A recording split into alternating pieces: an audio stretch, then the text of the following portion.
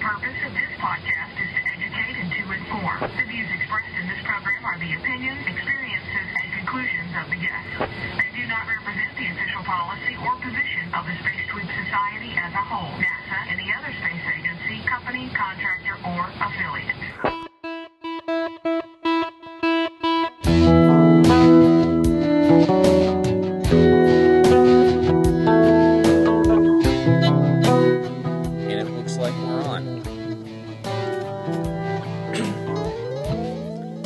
Good evening and good day, or wherever it is in your neck of the woods.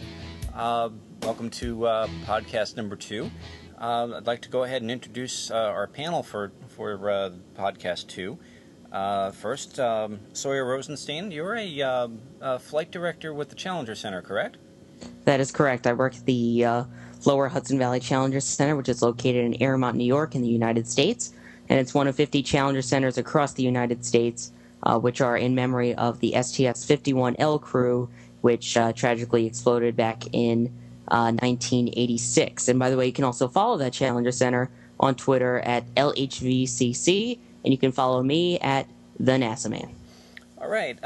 Mark Ratterman is our second panelist here. Mark, you've got a pretty interesting job at the FAA. Oh, I have fun every day. I'm an electronics technician for the FAA. Of course, the name has been changed since then to an acronym that makes no sense. But basically, I work on a lot of electronic stuff, a lot of old equipment in a lot of cases, things that are 10 and 20 and even pushing 30 years old. So I'm familiar with the old things, and I'm excited about the new stuff. And that's why I'm interested in this podcast and a lot of the things that I see about technology in space today. That's fantastic, Mark, really, and thank you for all your hard work. You're one of the folks that keep commercial aviation flying, so again, thanks for all your help there. And I'd like to introduce a new member of our panel, Gina Hurley. Gina, how you doing? I'm doing well, thanks. I'm from Massachusetts, and I don't work in the aerospace industry. I'm a marketing manager at a media firm. But I've been a space enthusiast my entire life. There's not a day I remember that I wasn't interested in the moon, the planets, and who these astronauts are that are, have this incredible acumen to pull off such a journey.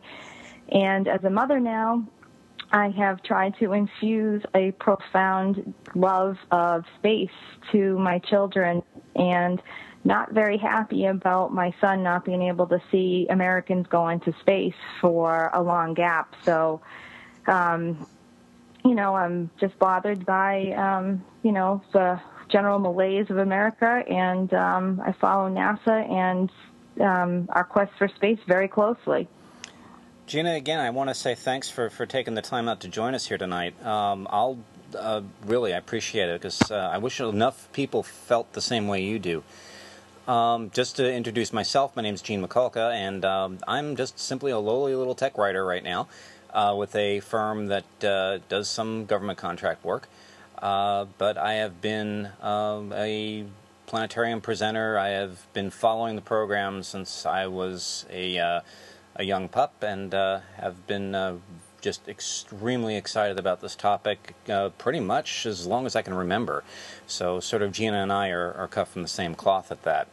Well, we've had one busy week, folks, up there in the heavens. First, we've had some wonderful news come out of the Goddard Space Flight Center and also over at NASA headquarters this week. The first images of the newly refitted Hubble Space Telescope, courtesy of the STS-125 crew and their repair work. Wow, that's all I'm going to say. When those things were first revealed, I got goosebumps. And I have to publicly thank Barbara McCluskey for really, really pushing this mission. I'll admit I was not one of the folks that thought that this was going to work, and I didn't think it was worth the risk of life initially. But when I saw how they were going to go ahead and pull this off, I was just very, very enthusiastic about it, and I was just absolutely thrilled to see what I saw. Gang, I'll open it up to you folks. Well, there were certainly some impressive imagery that has come out of Hubble. I mean, I guess I'm not personally surprised because Hubble's something that, when the first time it was launched way back when, and we needed a major fix because the lens of the telescope itself was not properly installed, or it was off in a measurement by a small, I don't know, one millionth of an inch, and was showing fuzzy pictures. And NASA went up there then and pulled off the fix of all time. So I guess personally, I'm not surprised that STS-125 delivered the goods yet again. And I mean, Hubble is just an amazing project. I wish we could keep it up there for another couple of generations. I know we got some new things in the pipeline that will probably be better eventually, but goes without saying. I mean, NASA just keeps pulling off some great feats, and they did it again. I agree. Go ahead, Gina. I agree fully. I remember when Hubble went up and the disappointment of hearing that there were problems with it. And I think it's just phenomenal. A credit to the teams that are involved with Hubble day to day, and NASA and the repair missions that or servicing missions, I guess they call them, that they've come up with. It's a testament to the work that you can do with people in space and with their hands-on equipment. Yeah, definitely. I mean, if you just look at some of the new pictures that they've created and released, when they replaced, like the wide field camera and some of the other features on it, I mean, they've updated it 5 times since 1990, and every time they do it, it just gets even more amazing. And at first, I was devastated back in November of '08 when STS-125, the Hubble Servicing Mission 4, as it's called, was originally supposed to go up, and then Hubble broke down. And it was almost like, is it going to keep going? Are they going to be able to fix it? And now that they fixed it and released these images, it's just absolutely amazing. I mean, yeah, seriously. I mean, I was so enthralled with the way things went. I really had to publicly thank the crew of STS-125 during the tweet-up. I mean, I was just absolutely floored. They made the impossible look simple during all of those EVAs, and they worked their tails off. And now the rest of us are going to go ahead and benefit from the fruits of their labors. I mean, just incredible stuff going on. And I'm looking forward to seeing what the new Hubble can really, really do in the coming years. We also had a interesting launch of a Japanese cargo vessel, the HTV, which is heading to the International Space Station. I believe it's going to rendezvous on September 17th. And Nicole Stott has who's up there right now on the ISS, has the honor of doing the grapple and bringing the HTV coupling the HTV onto the station. The HTV will be carrying a few tons of supplies and scientific instrumentation to be used on the ISS, but it's again another country that is going to be able to help us keep the ISS going past the shuttle retirement. Comments from the team? Sure. I mean, it's great to get all these other people participating in the ISS because the I does stand for international. Yes. And so it's great that we're actually exercising a letter of the alphabet. Yes. And making it an international endeavor. And, I mean, it's great that they're getting in. And correct me if I'm wrong, but I believe that they've tried, they've tested out the HTVs. And was there a problem with the docking on one of them originally, or am I mistaken? I think you might be thinking about the Jules Verne. Oh, yes, you're right. Which was ESA's cargo vessel. And of course we've got the Russian Progress, but those have been traditionally pretty darn good at doing what they're supposed to do. But I think it was the Jules Verne that had the issue.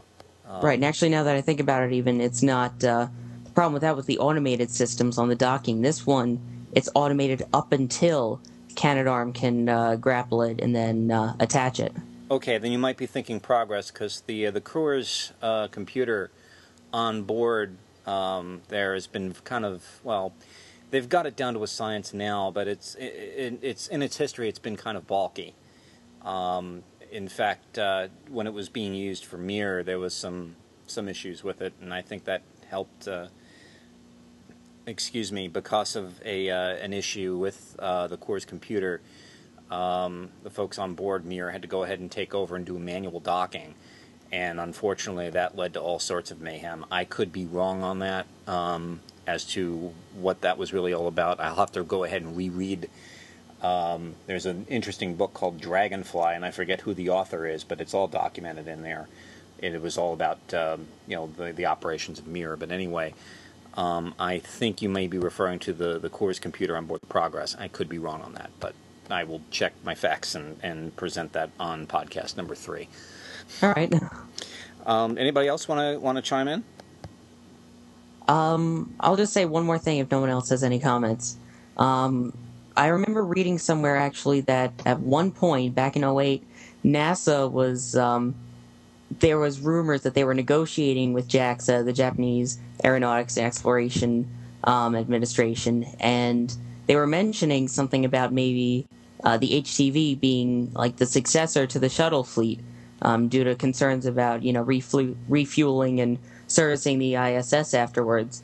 And of course, it was automatically shut down. Like, it's not officially or unofficially been discussing the purchase of the H-2 transfer vehicles as quoted in a press release. But I find that interesting that there were even talks of that at one point. Yeah, exactly. And it seems to be, it looks like it's going to be prophetic now, since the shuttle fleet is going to be grounded toward the middle of 2011, it looks like now.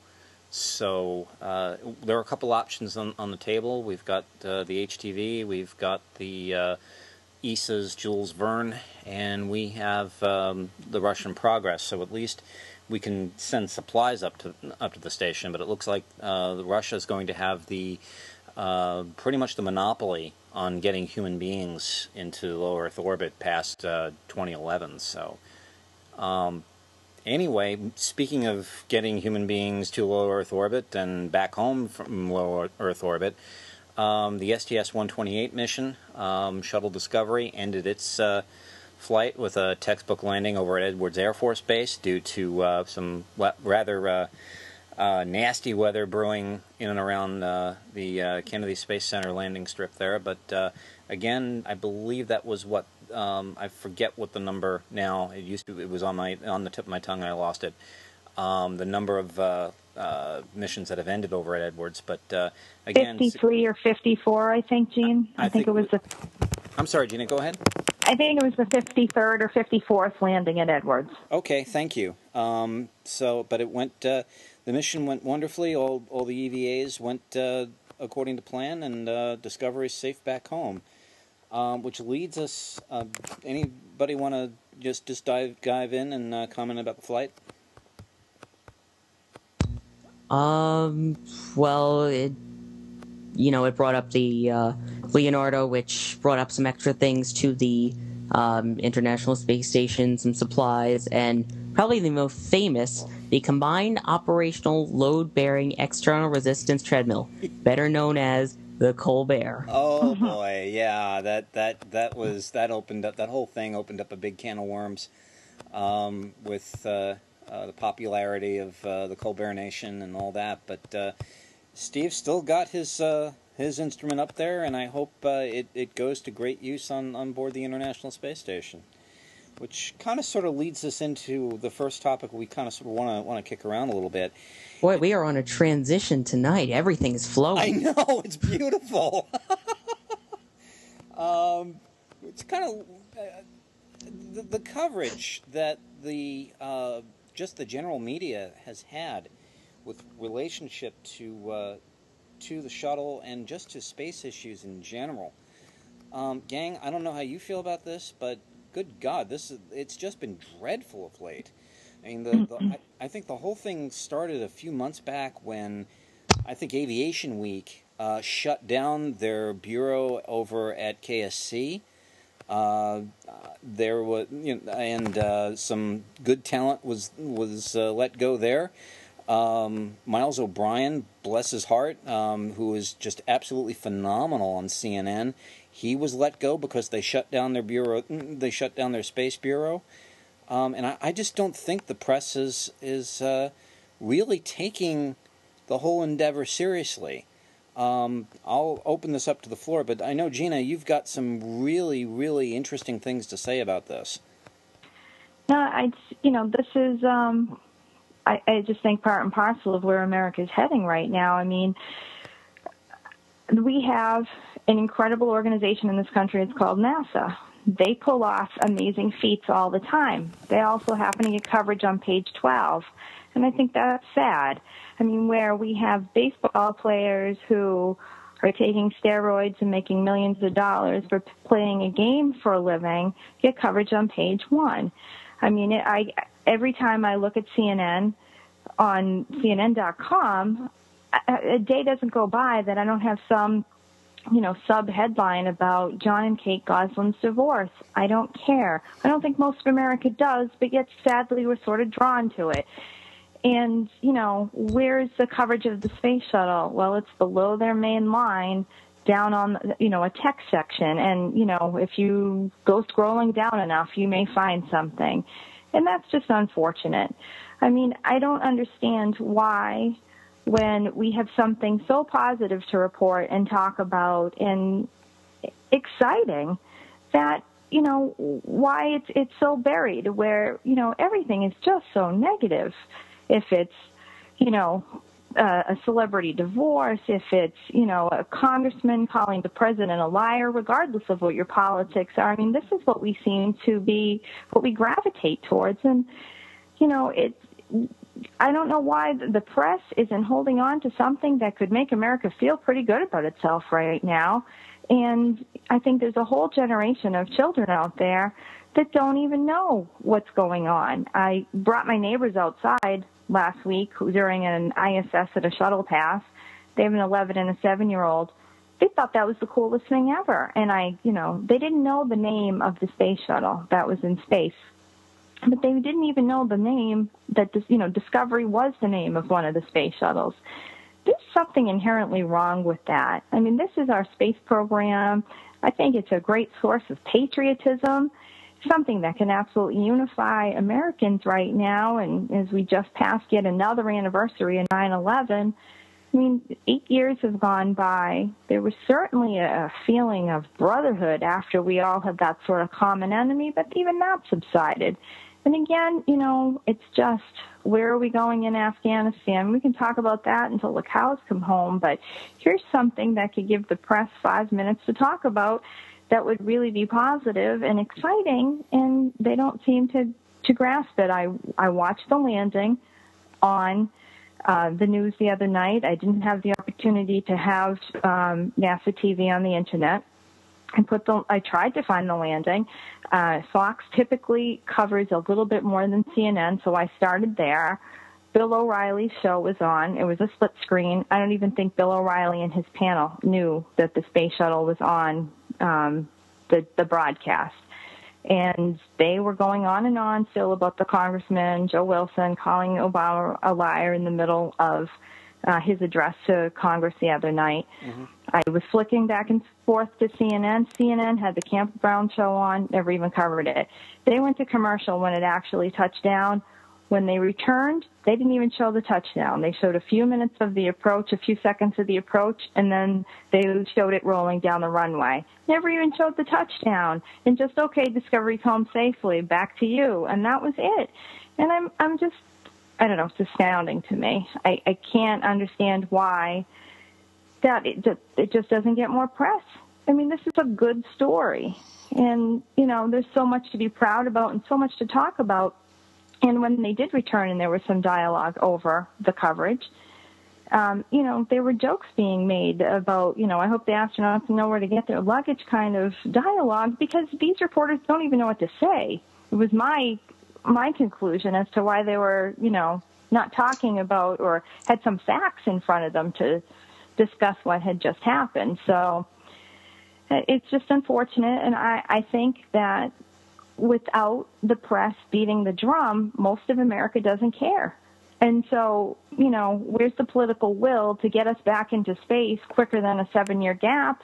Well, I think it's with John Kate Goslin's divorce, because that's what America gravitates to. And that's where we are, looking at 7 years on the ground. And, we're not calling our congressman to say, why isn't NASA getting to the moon faster? Because Americans don't care. And it's unfortunate. I have to agree. What do you guys think is the cause of the malaise in general? I mean, you're mentioning the little divorces and all of this. I think we kind of look at that as, if you've ever looked at a car accident, you want to go ahead and just whiz by because you got someplace to go, but everybody just slows down and looks. It's one of those things, and I guess that's the mentality some folks are sort of locked into. But in general, what do you folks think is the reason for the malaise? Why do you think that John Q. Public and Jane Q. Public really just don't seem to care? Is it that they don't think that space is a part of their lives, or is it something else? I think it may be... Oh, sorry, go ahead. No, I went first last time. You go ahead, Sawyer. All right, fine. Sawyer, go for it.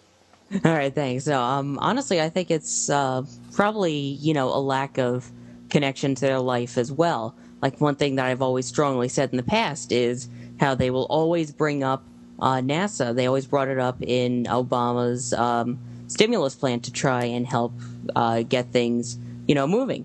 And everybody always put up NASA, and they always did it for one reason, and that was to mock and ridicule the president of why is he putting our money there. And I was so angry when they were mentioning that. It's almost like you have no idea of all of the spin-offs and all of the technology that has come from space travel and all of these things that NASA has done. And you'd be amazed what there is. And the people just don't want to take the time and realize that, because it takes time for those products to develop. They want it now, and they want it where they can see it in their everyday life right then. Well, we're sort of are. I mean, the computers that we have in front of us are in part and parcel directly, antecedents of the diskies and all that ran Apollo in a lot of respects. Some of the technology that we're using to, I don't know, there's coating on my glasses right now that are direct spin-offs from NASA. Mark, you had something to say? Oh, yeah. Definitely. I think one of the problems was highlighted with just a single sentence in a blog that I read recently, and it's by the Twitter name is C. Miles Baker, and she made the statement in the middle of this: how can we integrate the public more in the meantime? And the rest of some of what she was discussing was science education. And I found a few months ago a website that shows high-resolution pictures that you can pan and tilt and change your perspective and zoom in of the space shuttle interior. And can you imagine what Walter Cronkite would do if he had access to that interior? And it was for training purposes at Johnson Space Center. But can you imagine what Walter Cronkite would do with that, with a space program, and talking about the shuttle and what it's like in flight, and the excitement that would generate in young people and in the adults that were interested in as children back in the space race heyday. I mean, I still remember Uncle Walter, as we all knew and loved him, in one of the LEM simulators, going ahead and talking with one of the astronauts about how they were going to land the LEM. And as a young kid, good Lord, that gave me goosebumps. But as Gina was sort of saying, for some reason or other, we've kind of lost our edge.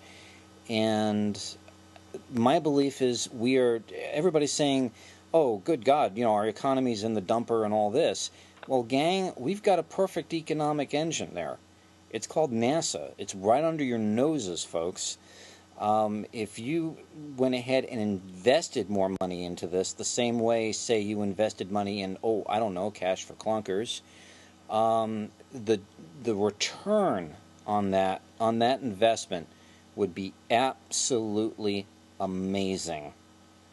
I mean, just think of what can come out of something like that. Well, I think we can already look at what's come out of something like that. When President Kennedy drew that line in the sand, saying we're going to get to the moon by the end of this decade, 400,000 people hopped to put that Apollo program in motion. When he said that, we didn't even know what Gemini was yet, and we had to figure that out, to figure Apollo out, and all of a sudden we had inventions and technologies and centers built and infrastructure and a workforce that had to train and know this knowledge, and we've lost it since then. And I would single-handedly say that even though we have come out of that Vietnam War, the same sort of malaise that we've come out of Iraq with, it was that made America great for the past few decades. It really catapulted us into superpower status. And what are we doing now? Nothing. We're sitting around saying, should we fly that last space shuttle mission? Gee, I don't know. We have one left, one external tank left over. I guess we should use it. Okay. We're spending time with the Augustine Committee, and, what are we getting out of it? We've got options. I know the president's focused on health care, but, again, the stimulus, it is the perfect stimulus engine. And we just can't seem to get it together. Yeah, and I'm trying to figure out why that is. Do you think it's the general public just not knowing what kind of bang they're getting for their buck as far as the space program is concerned? Or is there something else at play? Guys? Well, I don't know. I'm going to hold President Obama a little bit accountable. He used Apollo imagery in his campaign ads on TV, and he kind of wanted to liken himself a little bit to President Kennedy. So I'm waiting for this boldness to come out of him, and we kind of need a leader that's going to say, all right, yeah, we're going to go back to the moon, or yeah, we're going to Mars. And I haven't seen it yet. I'm hoping it's there. I'm hoping he's just big time distracted right now on healthcare, and I'm sure that's probably the case. But, we need some direction from the top, and yep. I'm hoping it's from him.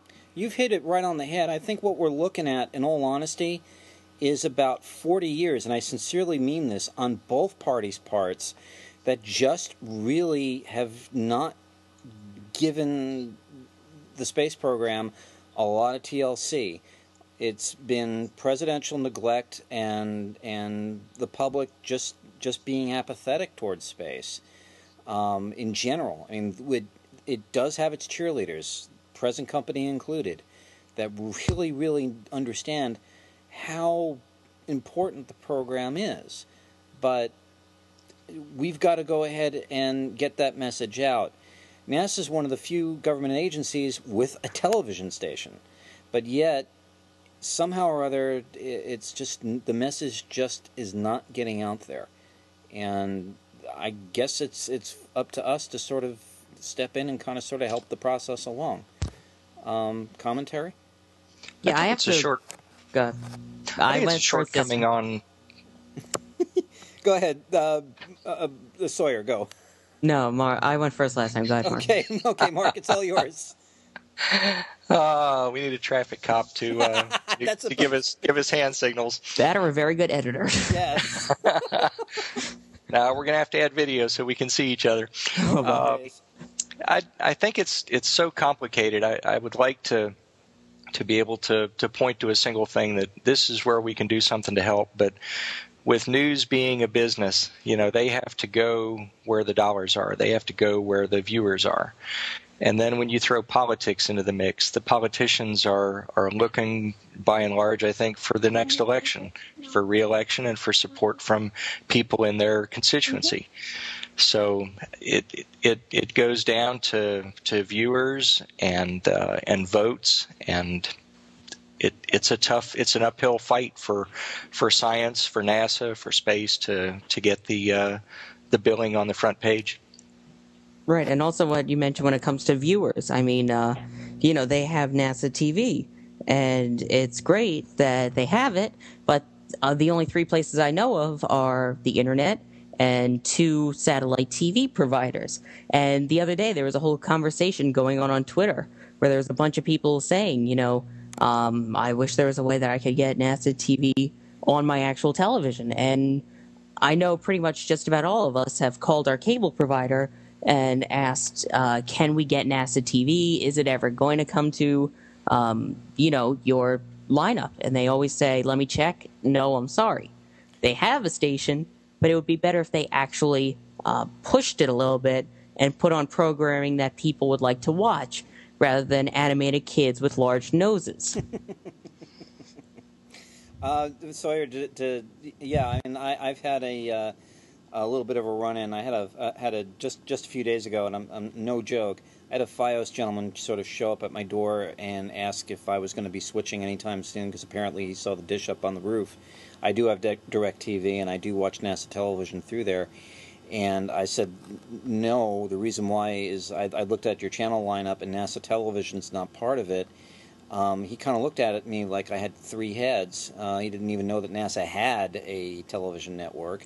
And I said, yeah, it's the old NASA Select system, which has just basically gone public. And they not only go ahead and televise a lot of the launch events, but they also do some educational programming. And that to me is a critical thing. I mean, I'm not a big vidiot. I don't watch a lot of HBO or anything like that.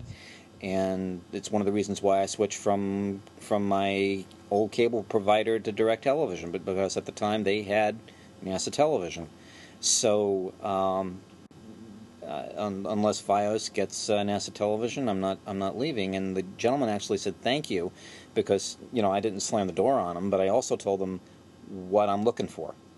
So hopefully, maybe that will jog something with some Verizon exec somewhere, and they'll throw that in their lineup. But when I switched to FiOS in 2007, I asked specifically about NASA TV. Oh, it's one of the channels that it's on our list to pursue. Well, I'm still waiting. And I got the same answer in 2008.